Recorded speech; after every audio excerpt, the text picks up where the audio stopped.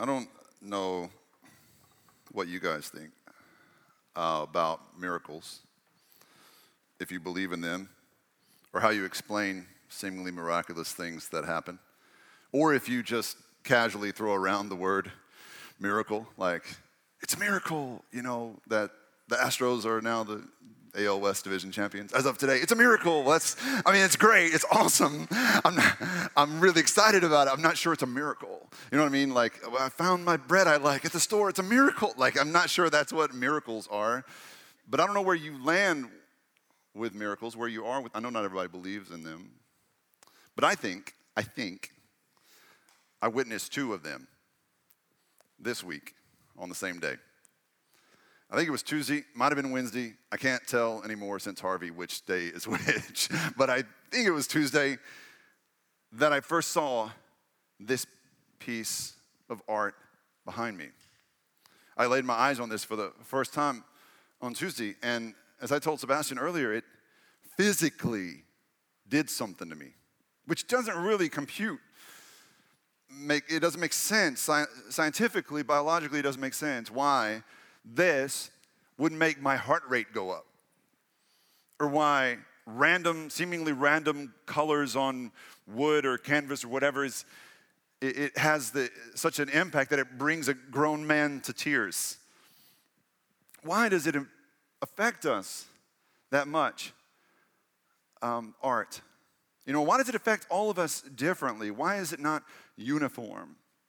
Because if we're just random molecules that are pieced together that accidentally appeared in the universe one day, why would beauty impact us? To me, beauty is one of the great indicators of the existence of God and the nature of God. Because if God's real and God created us to be this way, then God wants us to know beauty. God wants us to see beauty. God designed us to desire beauty. That, to me, it says something. It doesn't make sense in a purely scientific worldview. I'm not anti-science. I love science. I try to keep up with the latest science, and I think it's fascinating what science is doing. But science can only explain why things are useful. It can't explain why things are beautiful. You see what I mean? You see the difference? So Darwin knew exactly why I wanted to, or needed to, or was driven to procreate with my wife back in the day, way back in the day. The drive to procreate, completely gone now. Like, no more kids in our future, trust me. The drive is still, anyway, I'm not going to, the kids are the problem, right? Not anything. Anyway, I'm not going to go there with you. But you see what I'm saying? So the Darwin and science, all of that can explain that completely, why that drive is there to procreate.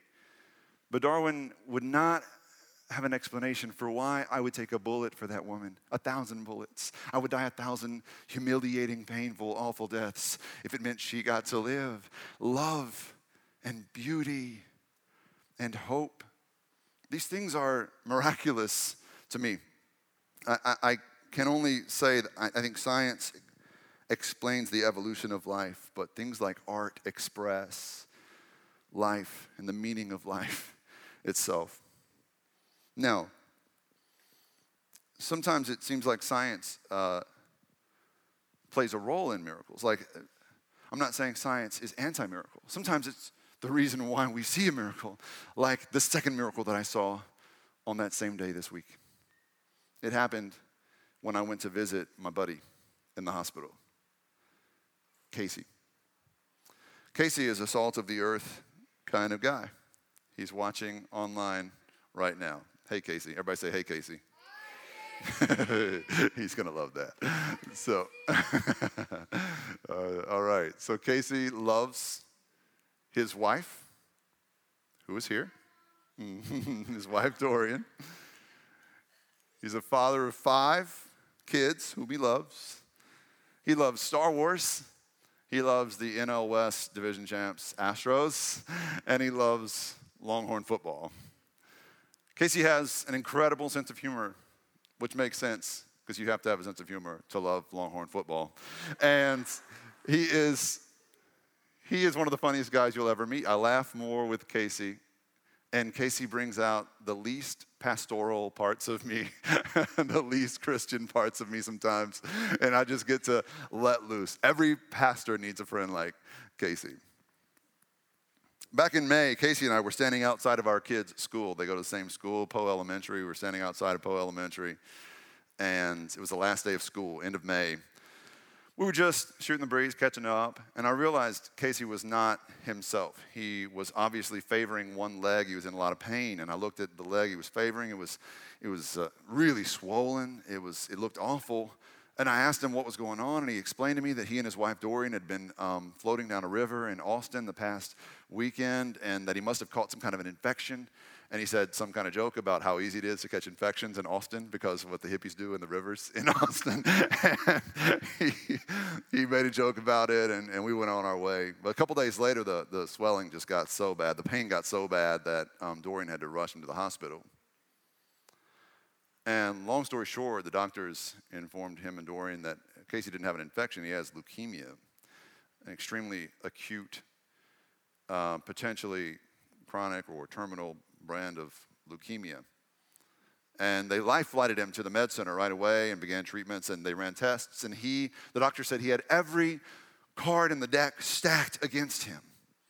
He had some chromosomal abnormality that made it unlikely, highly unlikely, maybe impossible he would ever get to a point of remission from this cancer. His white blood cell counts were astronomical, even for somebody who has blood cancer, leukemia. It was just one piece of bad news after another. Things looked really bad. I went to see him a couple days after he was admitted to the hospital. This is the picture from my visit with Casey. It gives you some idea of what he brings out in me. And even then, we were laughing and joking around. Casey went through several rounds of chemo, the worst of which was called by the doctors the near-death round. That's what it does. It takes you to death's door. And they just hope it's not too much for you to survive. It's hell on earth for your body when you go through that. But Casey, even knocking on death's door, Casey kept smiling. And not a fake smile to make you comfortable. Like the same Casey smile, he just kept smiling. This is a picture of him on the beach with his kids, bald from the chemo and smiling ear to ear, happy to be alive. I once asked Casey how it is that he keeps smiling. That same smile. It was the day after the Aggies had blown that huge lead to UCLA. And Casey said, "Man, I just feed on Aggie tears, and they are delicious," he said. That's Casey. This week, by the miracles of modern science, my friend Casey received a stem cell transplant. And man, it's still a long road. Still an uphill climb. And Casey's got a long way to go and needs a lot of prayers and a lot of support. But man, for right now, it feels good to know that he's got a new lease on life. He's got a second chance. Even the doctors called the transplant day 0. They said, because it's like you've been born again. And I said, what? It's like, what? I think Jesus owns the trademark on that. Well, you guys owe Jesus some royalties. It's like you've been what? And they were like, no, seriously, it's like your life starts again. And you become a new person. They literally killed his old immune system. They killed all of it. His immune system was gone because of the chemotherapy. And then they inject somebody else's immune system into you so you have a new chance to live. And I joked with Casey, I said, man, because what they did was they killed his 38-year-old male immune system and they injected him with a 24-year-old female immune system. I said, man, you're probably going to turn into a woman. And I said, it's cool, though, because your name's already Casey. You don't even have to change it. So you can just stay right there with it. So anyway, now, some people would be uncomfortable calling a medical procedure like that a miracle, because why thank God for something that awesome people are doing, right? So why thank God for something when it's just really amazing? Like, stop thanking God, thank the person. Or the same people might say, if I said, look at this miracle behind me, some people would say, look, get off your knees, stop thanking God. God didn't do that. Sebastian did that. Get off your knees, stop thanking God, go thank Sebastian. He did that. And I understand that way of thinking very well because I used to think that way. Truly, that was me. For most of my adult life, that was me because I wanted so bad to be in control of my life. I wanted exactly to draw straight lines from here to there and know who to thank for what. I wanted I'd much rather thank a person or people than some invisible being in the sky somewhere. So when the art moved me, I thanked the artist. When the medicine healed me, I thanked the doctor.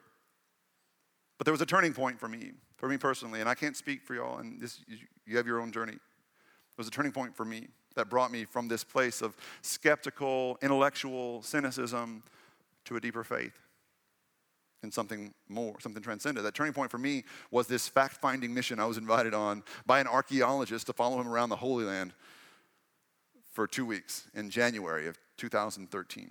And he took us to all the dig sites, and he told us all the facts, this and that, and showed us all the evidence. First of all, the evidence of Jesus' existence. Second of all, the evidence of Jesus' nature. Did Jesus really walk the earth? Almost everyone, 99.9% of historians and scholars agree Jesus walked the earth. Jesus really died on a Roman cross. Those things are indisputable facts at this point. Second, though, if he did those things, what does it mean? Who was he? Was he just another religious upstart who ticked off the wrong people and is no longer with us? Or was he who he said he was? The Son of God, God incarnate for a time on earth to show us, to reveal to us, not just the nature of a man named Jesus, but to show us, reveal to us the nature of God.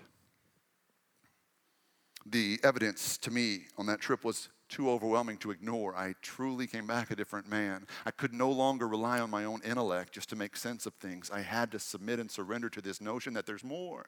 There's more to life. Beauty speaks to that something more. Art speaks to that something more.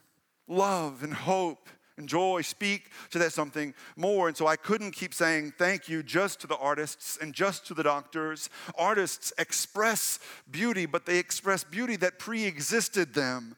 They just bring to the fore beauty that was already there to begin with, you see? They don't invent beauty. They just take everything else out of the picture. They take away all of the clutter, and they show you the beauty that was already there. You can still thank the artist, but just realize there was something there before the artist. Doctors perform things like stem cell transplant. They don't invent the cells. They don't create the cells. And I know some of y'all nerds are like, oh, they will very soon. They might, I totally get what you're saying, and I'm right there with you. But even if that's the case, they didn't set in place the laws of nature, the regular laws of nature that can be depended on, the ground on which science stands, the laws of nature that make science possible to begin with. No scientist put those laws in place. If you keep going back one step further, you'll find that there's some truth, some eternal, transcendent truth underneath science and underneath art. Now, whoever wrote the New Testament, the people that wrote the New Testament, had an experience like the one I had in the Holy Land of 2013. But they had even a more profound experience because they experienced this man Jesus personally, and he changed them. And whoever wrote this book called Hebrews that we're looking at here at the story for a while had a profound experience with Jesus. Because he had one worldview clearly before Jesus, had a whole different worldview after he experienced Jesus. And he's writing this letter to people who are treating Jesus with respect, but acting like Jesus is really no different than any other religious teacher, preacher, guru, spiritualist that just lived and did his best and taught us some nice things, but he made the wrong people mad, and now he's gone. And we can honor him. We can tell the stories he told. We can build a statue in his name, but let's not get carried away and worship him and make him the center of our life. That's what fanatics do. That's what's going on at this time when Hebrews is written. And so this writer is saying, no. Jesus was one of two things. He either was who he said he was, God incarnate, and if so, that means everything changes. Or he was a religious charlatan, snake oil salesman, one of these televangelists who says, send money and God will bless you. Like, one of those two things is true. And we get to make our choice about Jesus. So I want to read you a little part of this letter, and then we'll basically be done. This is the 3rd chapter of Hebrews, verses 1 through 6. Y'all just dial in with me here, bear with me, and I'm going to unpack this a little bit and help us understand what this means. So it says, therefore, brothers and sisters who share in the heavenly calling, fix your thoughts on Jesus, whom we acknowledge as our apostle and our high priest. He was faithful to the one who appointed him, just as Moses was faithful in all God's house. Jesus had been found worthy of greater honor than Moses, just as the builder of a house is greater honor than the house itself. For every house is built by someone, but God is the builder of everything.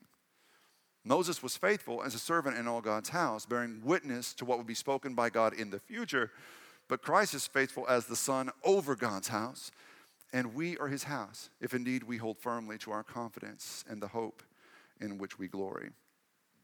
Now, if you're unfamiliar with the New Testament, all you need to know about this passage is that it was written by a Jewish believer to other Jewish people.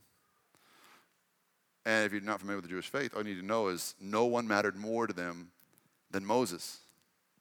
Moses was everything. He was the main character in the Jewish salvation story. In the Hebrew narrative, Moses was the lead actor.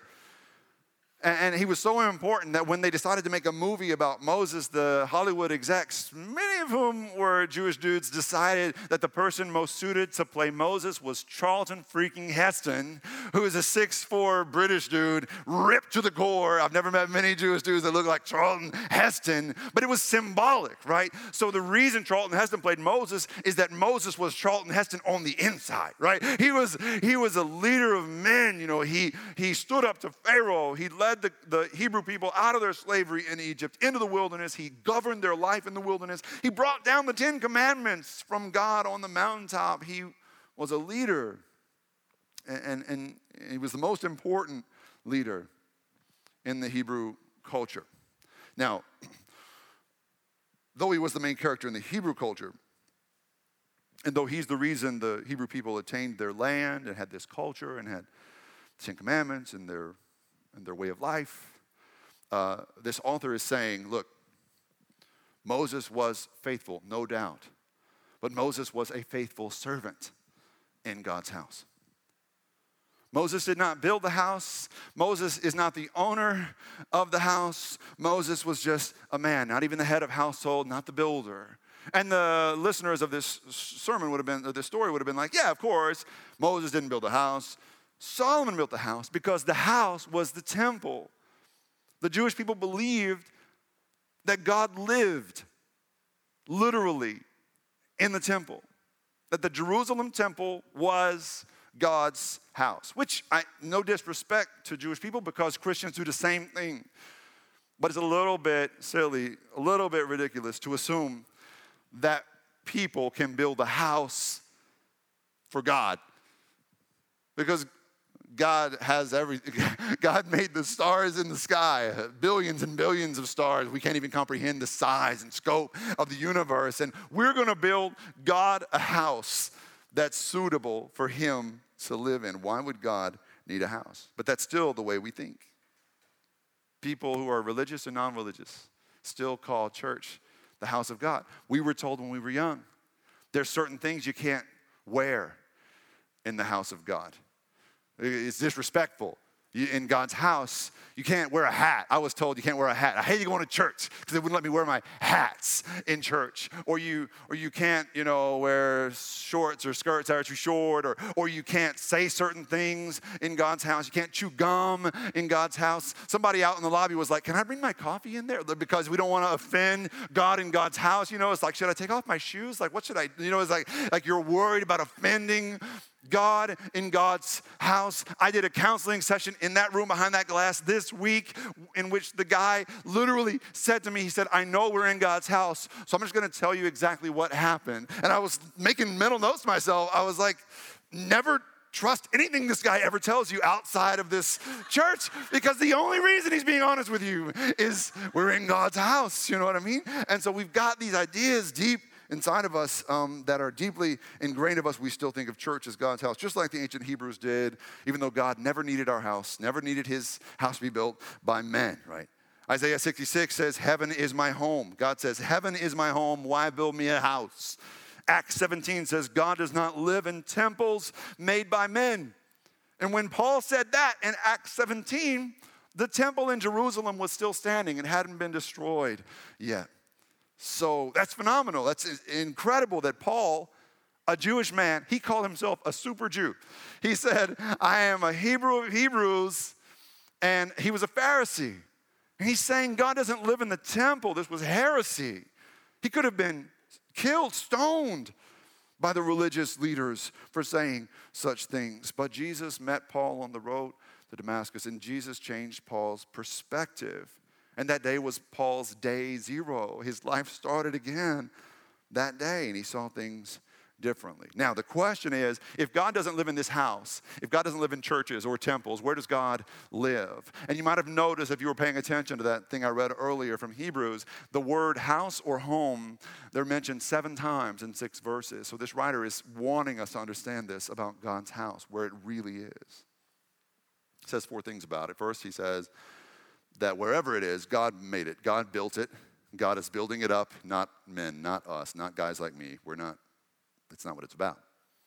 Second thing, Moses and religious leaders are stewards or servants in God's house, but not the builders of God's house. All Moses did was prepare the house of God for the rightful owner. So Moses connected the cable, Moses mowed the grass, Moses lit some candles for the rightful owner to get home. And the rightful owner, the third thing that says the rightful owner is Jesus. Jesus is more than a man. Jesus was God incarnate, the eternal God with flesh on, for a time on earth to know us intimately, to die for us.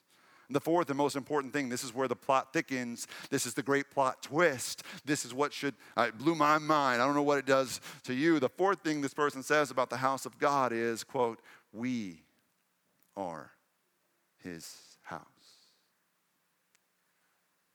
We are his house. We are the house of God.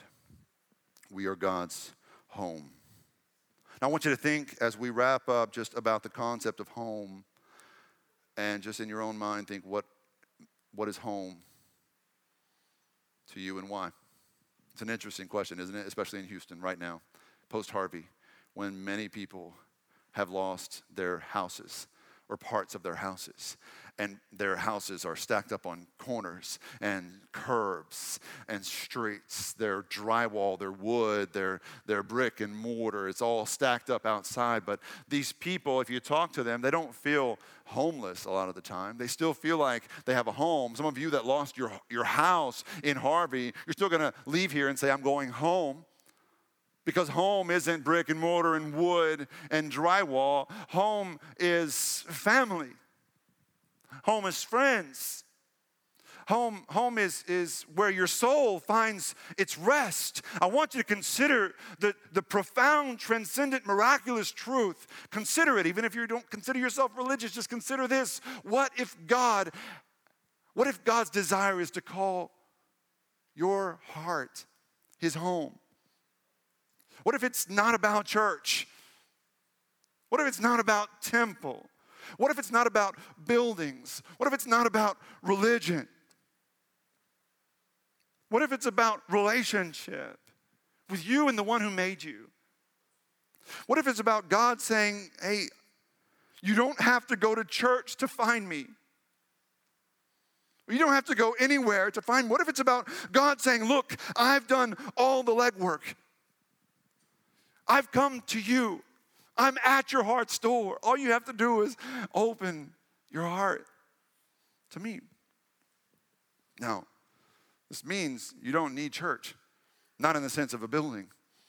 Not in the sense of an institution or religion. You don't need church to find God. In fact, if you didn't already know him before you came to church, some of you unknowingly came to church. If you didn't already know him before you came here, chances are you're not gonna find him here. You're probably gonna have just another frustrating experience at some religious service, right?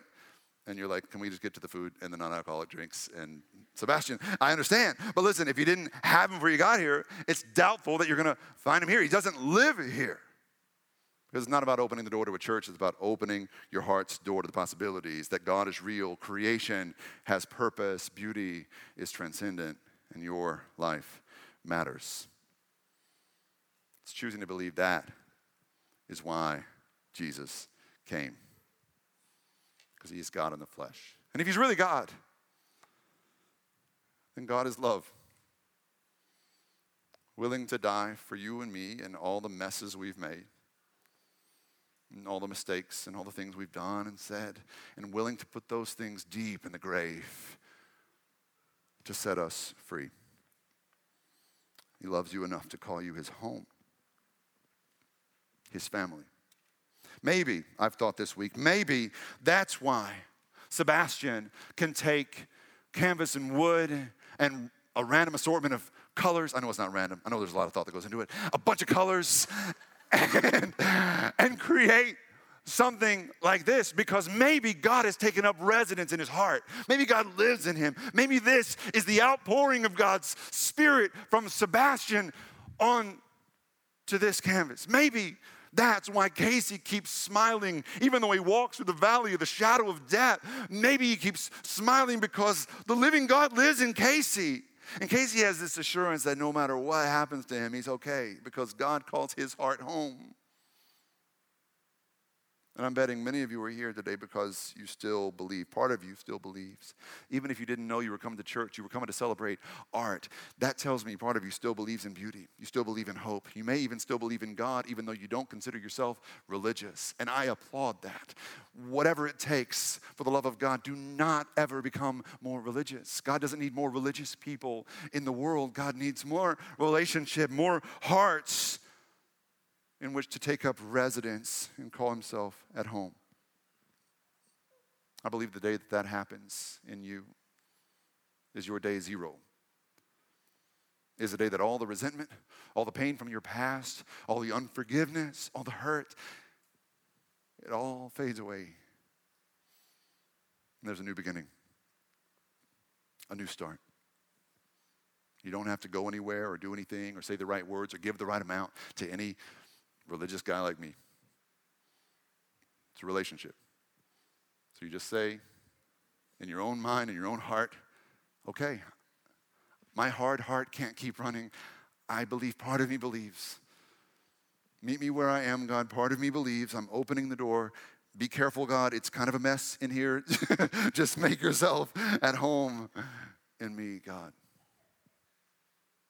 I hope that for someone here, that's a prayer you're willing to pray right now. So wherever you are, just whether you're a praying person or not, just let's reflect together. Let's pray together. I'm going to lead us in a little prayer. You pray your own prayer, and I pray that for someone here today, it's day zero. It's a new beginning and a fresh start. Let's go to God. All right, Lord. Not going to lie, there's still a lot of things that we question, a lot of doubts, a lot of fears about losing control and turning our hearts over to you. God, at the same time, we know deep down that this life we're living is not some random molecular accident, but that we are here in this time and place for some deeper purpose, some reason. There is something to be hopeful about. God, there is something to cling to, some truth. This art that we celebrate tonight is just one more reminder of the transcendence of this life. I pray that we open our hearts courageously and with trust and invite you in to call us your home. I pray in Jesus' name, amen.